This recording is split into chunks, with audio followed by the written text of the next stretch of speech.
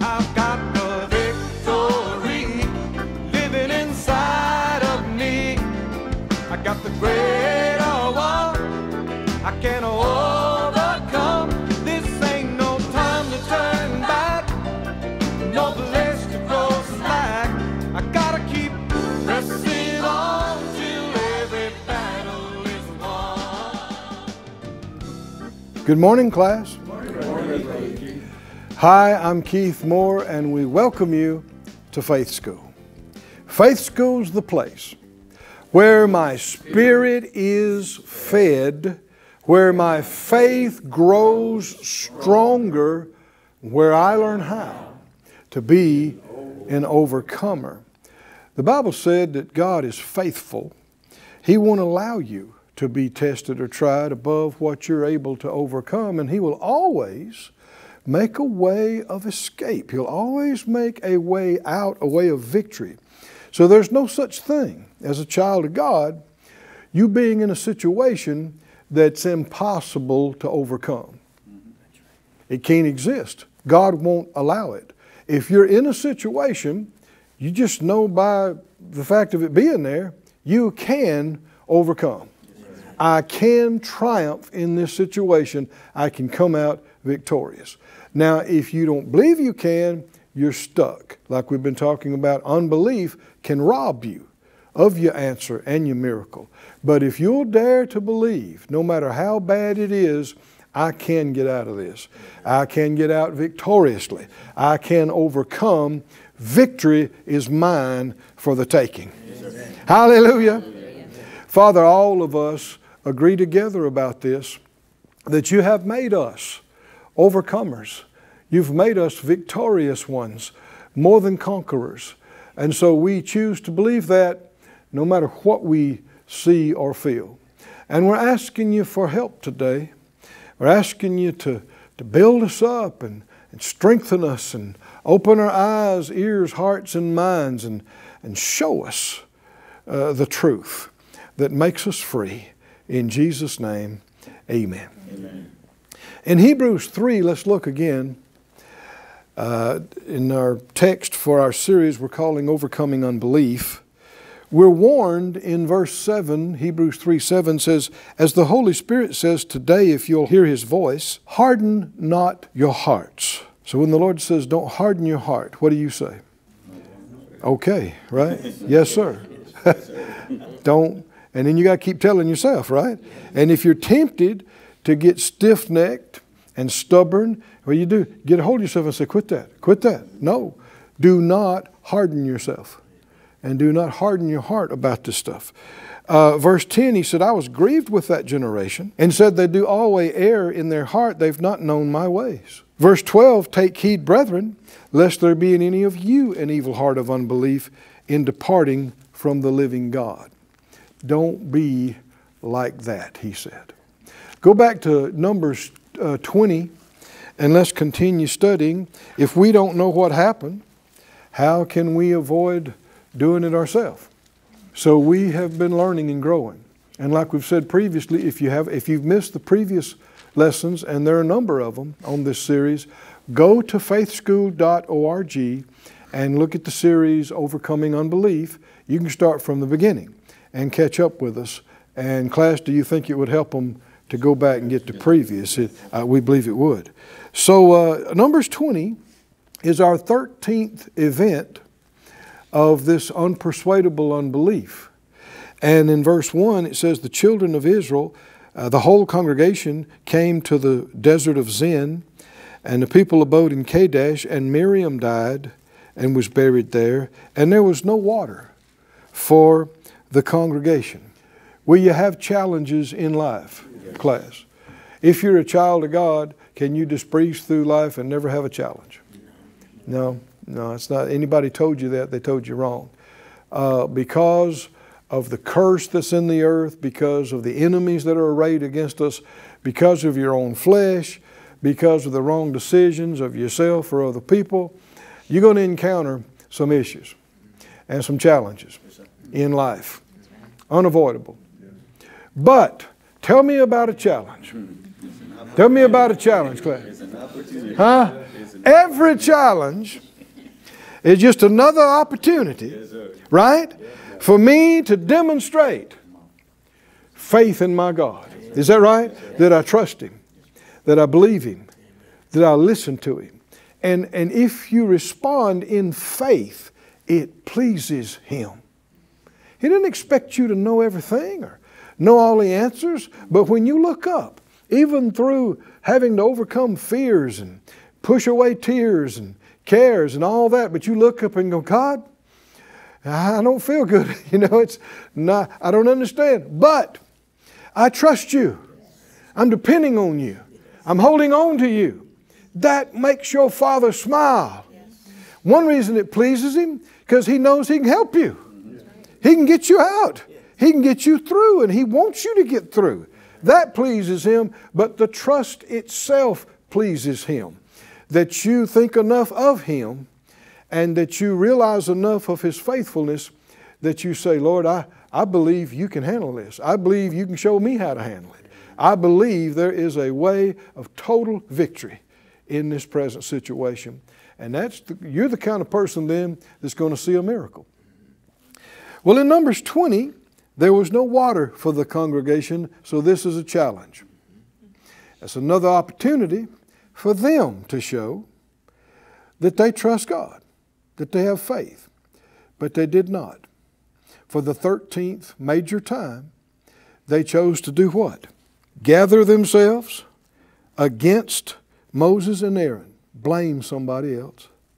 And the people chode with Moses. That's the word for strive or wrangle, argue. We'd probably say fight.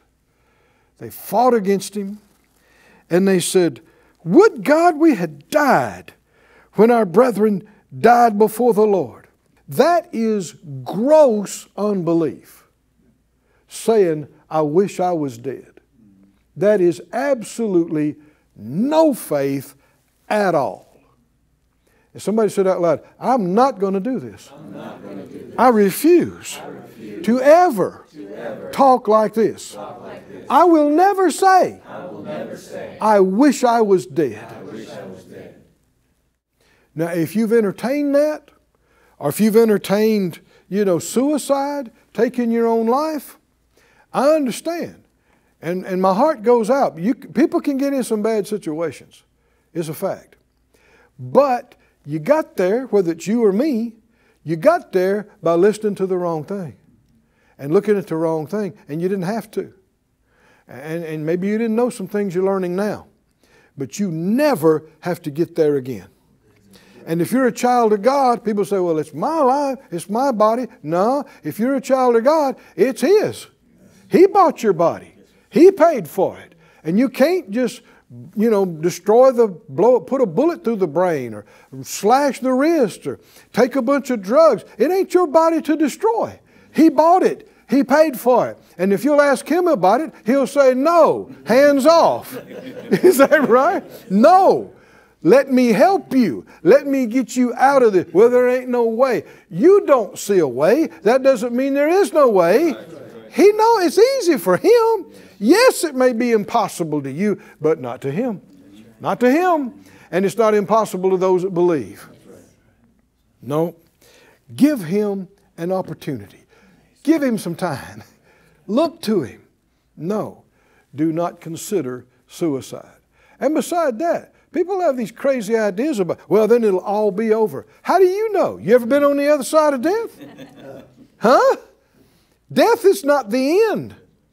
And if you're not saved, I heard a fellow talking a while back, and he hung himself. And he died. But thankfully, some people found him, and the paramedics got to him in time, and they revived him. They got him back.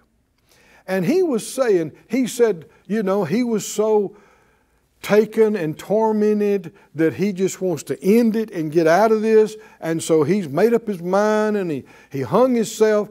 And at the moment he said he died and he's leaving his body, he regretted it so bad. He thought, what did I do? What have I? And see, the moment you get out of the feelings and the torment, you realize, what did I do? What did I do? And he said he was so racked with regret. And when they got him back, he was like, oh God, thank you. Because people think, well, it'll all be over. No, no. You slip out of your body. Your body stops breathing and living. You don't stop existing. And if you don't know God, you're not going to heaven. You're not going to heaven. And you ruined any other chances you could have to get saved. No, friend. Everybody said out loud, suicide. Suicide is not the answer. Not the answer. Not the answer. And the only reason anybody would think so is because evil spirits have been coming, sitting on their shoulder, bringing these thoughts and feelings and pushing them to become hopeless and despondent. Everybody said out loud, every evil spirit, every lying spirit, bringing death and destruction and depression. I rebuke you. Leave me. I don't want you. Leave me in Jesus' name. I will not kill myself. I don't belong to myself. And my God will bring me out. Hallelujah. He will. He will. Give him some time. Listen to him. Start listening to him instead of that other stuff. And don't, you know, the scripture said, you know, when they were in the jail and the earthquake came in the book of Acts and all their chains fell off and it was dark in there, but they couldn't see. And when the jailer realized that the doors were open, he assumed everybody was escaping and he was going to be executed, so he just killed himself. And Paul yelled out, do yourself no harm. Don't hurt yourself. Is that the word of God? Yes. Do yourself no harm. Say it out loud. Do yourself. No harm. Don't hurt yourself. That includes cutting. You know, there are people that cut themselves, and act like it's some unique thing with their, you know, psyche that, you know, people wouldn't understand. Oh, a lot of people have done that kind of thing. The madman of Gadara was a goth nudist. He was running around in the cemetery with no clothes on. He was so tormented, he would cut himself with stones. Has that got anything to do with God? No, that's the enemy. As people have listened to and yielded to wrong spirits. But even him, as far gone as he was, he's basically out of his head. And yet, next thing you know, he is clothed and clean and in his right mind, saved and healed and delivered, loving Jesus. Hallelujah. Next thing you know, he's on a mission to go tell everybody that Jesus set him free. Oh, glory to God. Glory to God. Doesn't that beat suicide? Yes. Certainly. Don't believe the lies of the devil. And anytime you have those kind of thoughts or feelings come, don't sit there and go, oh God, I'm suicidal again. No, you didn't ask for those thoughts and feelings. You didn't generate them from inside you. They're coming from out here. Resist them. Resist them. Speak against them and say, no, shut up. Get out of here. No, I'm not going to kill myself. No, I'm not going to hurt myself. You foul spirits, leave me in the name of Jesus. And the Bible said, resist the devil. What will happen next? What will happen? He has to. He has no choice. He has to flee. Now, he may try to come back the next day, whatever. So what do you do? What do you do? You put him on a run again. And you keep doing that enough, you'll have less and less trouble with it. And you will be free. And then you'll get so busy enjoying the things of God that you won't have any desire to hurt yourself. Those kind of things will be in the rear view. So they said, why did you bring us up into the wilderness that we and our cattle should die here? Why? No water. Verse 5, and you made us to come up out of Egypt. So they're trying to act like, you know, we had a good situation there. Man, you know, we had food, we had water. You remember water? We had water, and no, you were a slave.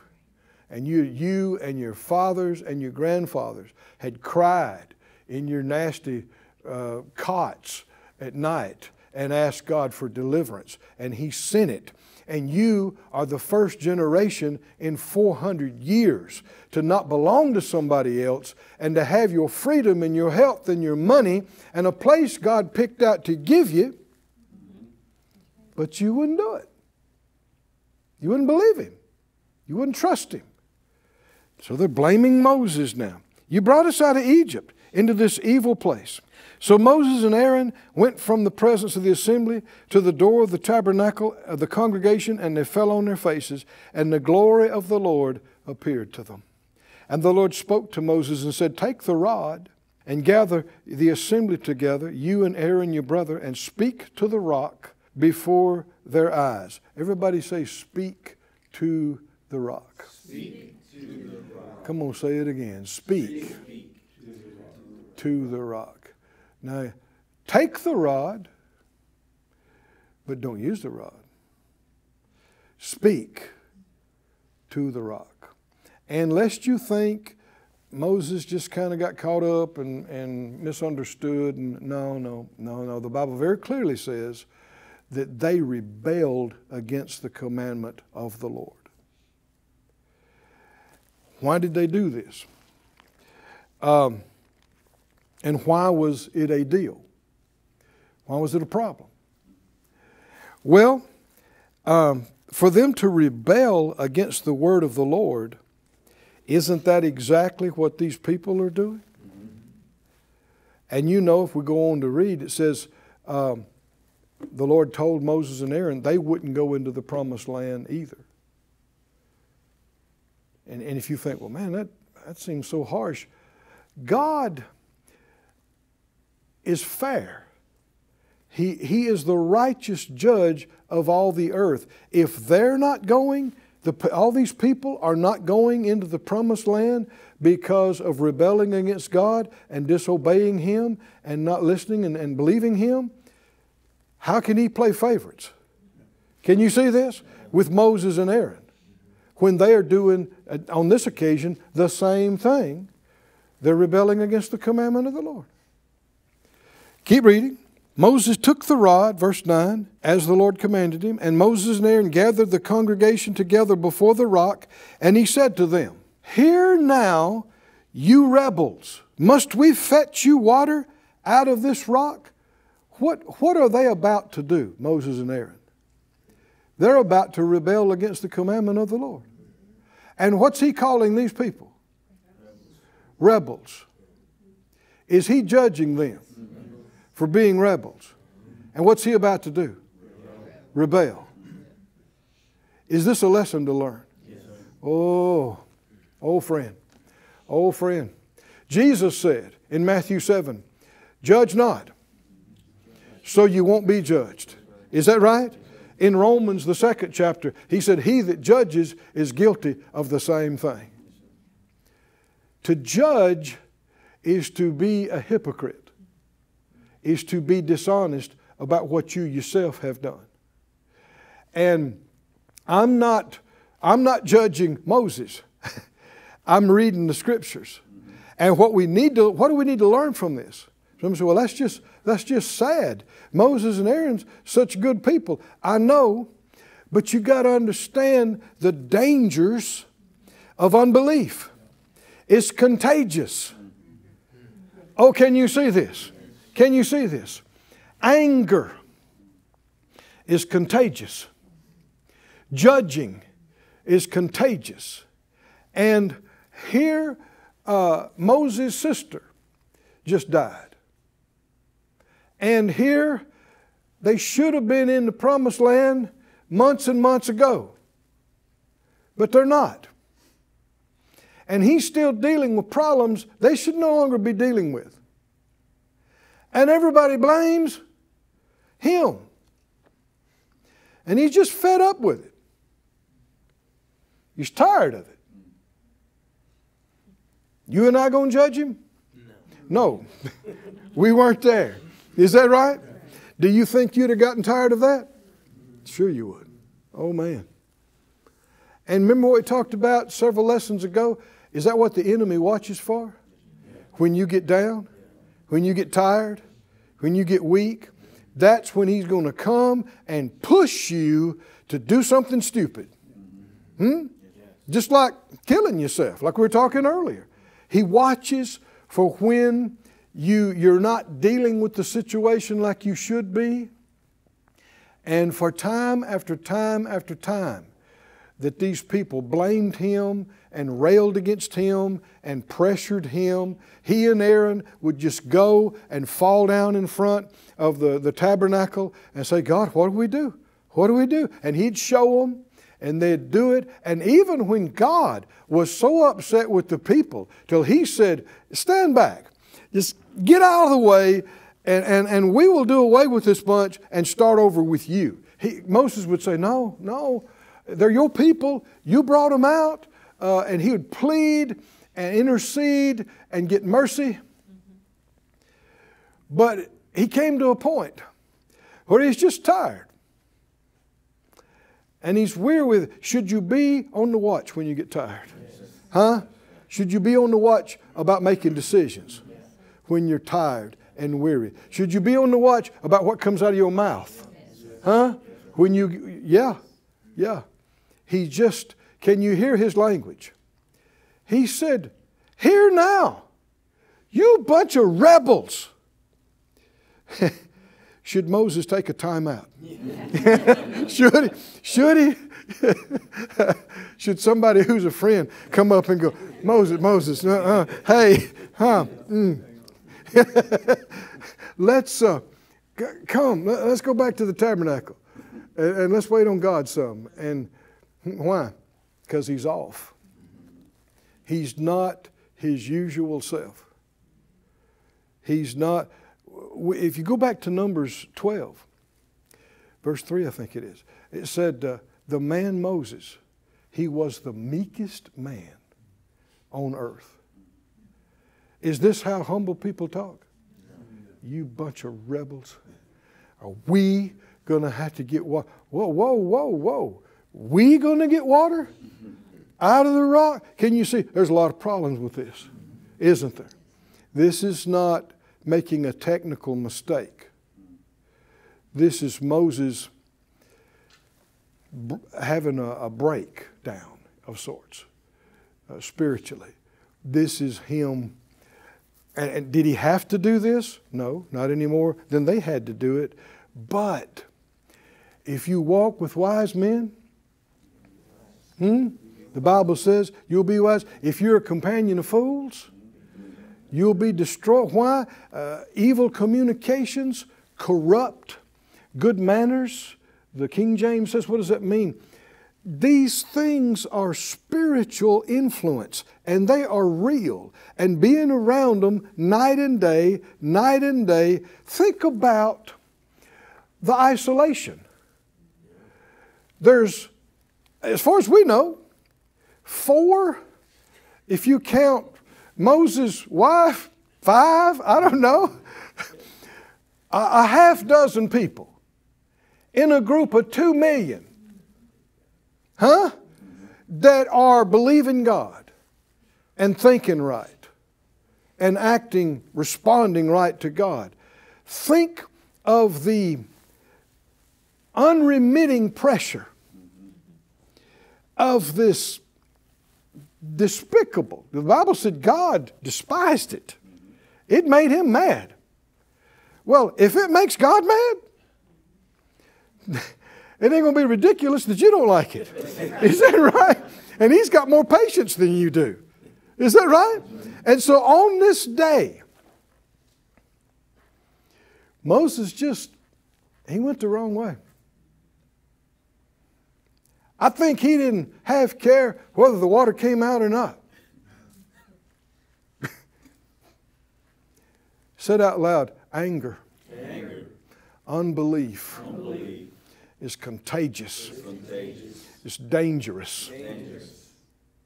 What you're around, who you're around, that environment. Even if you are the strongest of the strong, over a period of months and years, it can have a wearing effect.